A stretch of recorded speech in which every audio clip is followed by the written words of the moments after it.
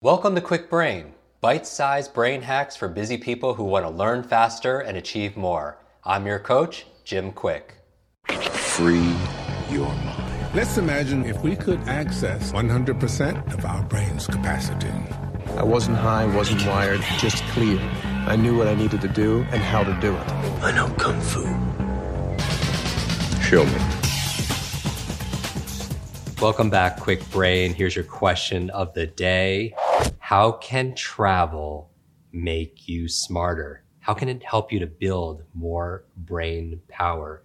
And I'm excited about this conversation, especially because I love to travel. I didn't start traveling till I was later in life, but I have like the person who travels more than anyone I know, Aggie. And some of you follow her on social media already. And you know she's a travel influencer and she's an upcoming author. I can't wait for your book to come out with Random House. Thank you so much. So exciting. Thanks for being on the show. Thank you for having me. I'm super honored. Yeah. I'm a big fan, Jim. So, this is amazing. I know we did some things on social media together about learning languages, Yes. like learning more words every day when you're in different countries. And 100-word challenge. The 100-word challenge. Yeah, per country. And it was really successful among my community. And then when I stopped it this year, they're like, hey, Aggie, you're not doing the 100-word challenge anymore. I'm like, oh, I'm trying. It's been hard and you have to really put a lot of effort. But you did give me some tips, so it's a little easier. Amazing. Musical, classical music. Right. Yeah. We talked about all the, well maybe we could do something together. Yeah, that forward, was and we could really helpful. link to this episode. Learning languages is so powerful in terms of travel. So that's kind of an obvious one, but you know, when you go to a country and you're deeply immersed and you have to learn the language. We have a friend, Quincy Jones, who's spoken at our events, the famous music producer, and he says you have to go to know. You have to go to know. I want to give some brain hacks around travel, like how travel could build your ability to learn. Because I really think people should learn to travel and then travel to learn. Because today classrooms, they don't have four walls anymore. And so you were telling me when we met a while back, you were telling me about this incredible story. And I want to start with this just to give people some context. This specific adventure, you were sailing. Yes. So I was 25 years old. I lived in Sydney. And I hit a quarter-life crisis. I was like, surely there's more to life than just working a corporate job, which I had at that time. And I bought a boat on eBay, a sailboat on eBay. From Mexico, because that was like, it sounded very legitimate. And we basically, my then partner and I flew from Australia to Mexico. We showed up. The boat needed a lot of work. I've never been on a sailboat before, ever in my life. Neither of us have ever sailed, but I was like, surely it can't be that hard. The spoiler alert is it was super hard. And obviously I underestimated how hard it is to sail. And it's dangerous. But that whole experience defined me. It was a year of being out in the ocean. The longest time I didn't see a single human or land was 54 days. Wow. And you're just totally by yourself with your thoughts, which is, it teaches you. So you had never sailed before and going from Mexico to Australia. Yeah. Okay. Not a good idea. I don't recommend it to other people, but it was life-changing for me because first of all, thought management, you have a lot of thoughts, you're stuck with them for the longest time. And you really have to be able to manage your brain because brain is your biggest enemy because it's the mental game, right? Like you're in a storm and you have to believe you can do it. So from that perspective, I feel like it's trained me to see how powerful my brain is. And it really is up to me whether I can survive or not, just based on the fact how I feel about the experience, which is very different to how usually people think that will make you smarter, of course. But I think there is this psychological part of brain that I owe to traveling, which is being resilient, being in control of my own thoughts and my brain. The brain is incredibly resilient, but it requires that challenge because with challenge comes change. Yeah. And so I can't even imagine managing your mind for all those weeks solo alone. You've never sailed before. And then so how did you control that did you have any doubt in your mind? Did you have Constantly. negative thoughts? Yeah. Oh my God, constantly. I was like, okay, this is it. I'm gonna die. I've been in storms that, some of the waves had like 25. They were 25 feet tall, and I was like, oh my God, that's it. Like I've seen those waves in movies. Like people don't get out of it alive. But I was just like, no, I can do it. I can do it. And then basically, I think the only way, every time I tell people what I did, the kind of storms I faced and survived with my lack of experience, with not having autopilot, satellite phone, nothing. And they said, it's a freaking miracle. And I'm like, yes, but also the power of brain and telling myself every day, I can't die here. Like this, like my brain can do this. I think like genuinely the power of my subconscious mind has helped me make it through, because I just believe that there's no other way. It's like, I'm not dying here. Like, no, I have to make it happen. So. And then you had that certainty and that belief, and it came from within, even when the environment didn't support you. Yeah, and just weeding out the negative thoughts. They're obviously coming every day, and there are no distractions. Like, turns out I have motion sickness, seasickness, so I couldn't even read. I was puking out for like 3 weeks straight. I couldn't even read. There was no electronics, nothing. So it's just like, it's you and your brain. So I was meditating. I had out of the body experiences meditating for an hour or two. So that was really, I feel like this is the time of my life where I realized how powerful my brain is. Right. Because my idea of brain being powerful was like, remember 500 numbers, or like, I studied business management at the University of Sydney, and the smart kids were the ones who could remember the most, like memory wise. So I wasn't familiar with this idea of the power of the brain being something that can use to survive, or like to give me hope. And that's just like, I love that part of the brain. That's just. Now, you're not recommending people sail across an ocean for months at a time, and if they've never done that, and they're definitely not. But definitely challenging yourself, because I feel like I've grown so much as a person, and I've become so much smarter and more open-minded. And I think this is what traveling makes you question things. And I think, I'm not a brain expert, but I feel like once you question, you become more intelligent, because you don't assume and you don't take things for granted. You start analyzing patterns and looking for your own way. Right. Yeah. And that kind of like perhaps creates connections. You do create new pathways 100%. One of the ways of doing it actually is through novelty. Novelty and nutrition. Oh, that's me. I remember. Right? Yeah. So, and imagine your people are immersing themselves in new environments, and people don't realize. When I mentioned Quincy Jones, he speaks about 23 languages. Now, music has an effect and enables part of that, because music and musical centers and language centers. But also, he says he travels so much because that phrase, you have to go to know, because he has a deep appreciation for people and the individual cultures, language, art, the literature, the foods. Yeah. I mean, it's full sensory experience. And absolutely. And I find that it's just seeing how other people live, or like trying to make sense of a situation where you don't understand the language. All of these things trigger your brain to grow. So it forces you to have that wonder and fascination, because when there's something you don't understand, your brain needs that certainty and tries to figure it out. I personally love traveling, and I always if I'm any way remotely a cool person, I owe it to traveling, because it has made me kind of more understanding, because I just see that there is no right or wrong way to do things. I see everyone does things differently, and then I was able to form my own way of living and live by design, not default. Because when I lived in Poland up until 19 years old, this is how you do things, and this is normal. And then you go to another country, it's like, oh, people do it completely differently. And then in the US, so I'm like, oh, actually, how do I want to live my life, and what's the norm for me? And we live in a society where we think that speaking 2 languages is crazy challenging, right? And most people in the US only speak 1 language. Right. And then you hear Quincy Jones 23 languages, and it's like, oh, that's abnormal. Right. I'm like, you make the norm, right? So traveling opens you up to these, what is normal? And that joke that, what do you call somebody who speaks 2 languages? Is bilingual, right? Oh, yeah. When you speak in 3 languages is Trilingual. What about one language?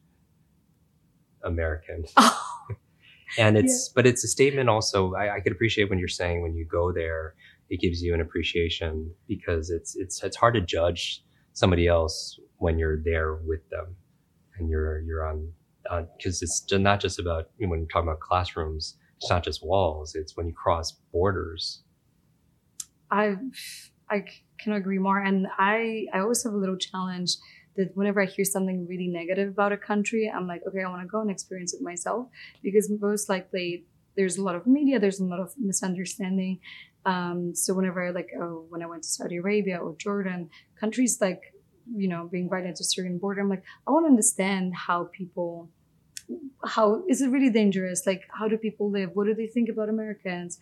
What is their perspective of what's going on? And every time I can believe how different the perspective is to what we think is right. So again, it's just like, it still gets me that there's something that I didn't think about. Like, it's yet another angle to look at things. And that's exciting. I mean, like I said, I owe everything to traveling, because I find it, you just meet people, languages, different flavors. I mean, like even different smells that like, oh, I've never smelled this, the smell before. I've never eaten the salad. Like, there's always new recipe. There's always so much novelty in traveling that it just keeps me on my toes and keeps me wanting to grow and learn. So what would your advice be to somebody who's listening or watching this right now? I know you talked about some of this in your TEDx talk, and we'll make sure we put a link in our show notes for that, because that's incredible. What advice would you give to somebody who hasn't traveled much, because either they don't feel comfortable about it, or some people think that it's going to cost a lot of money? And now you didn't always start going to the most amazing resorts. No, I mean, just being super honest and direct. Like, I was super poor. I grew up in Poland. I made $1 an hour. I was like, surely I can figure this out. Surely I can find a way to travel. And I did, you know, so there are ways to find a cheaper ticket. You just have to be resourceful. And I think being resourceful is another thing that traveling teaches you. So my advice would be, be patient with yourself. I know you hear to my story and you're like, wow, I could never do that. I'm not a traveler. I'm a tourist. I'm like, it doesn't matter. Whatever your comfort zone is, step out of that, you know, and go slowly but surely outside of it. Because to me, going to a 5-star resort, all inclusive, not even learning a single word, not even connecting with locals, even if you do go to a 5-star resort and that's your wish and you just like, I just want to chill, talk to a local server or someone who works at the front desk and ask them 5 questions about their culture.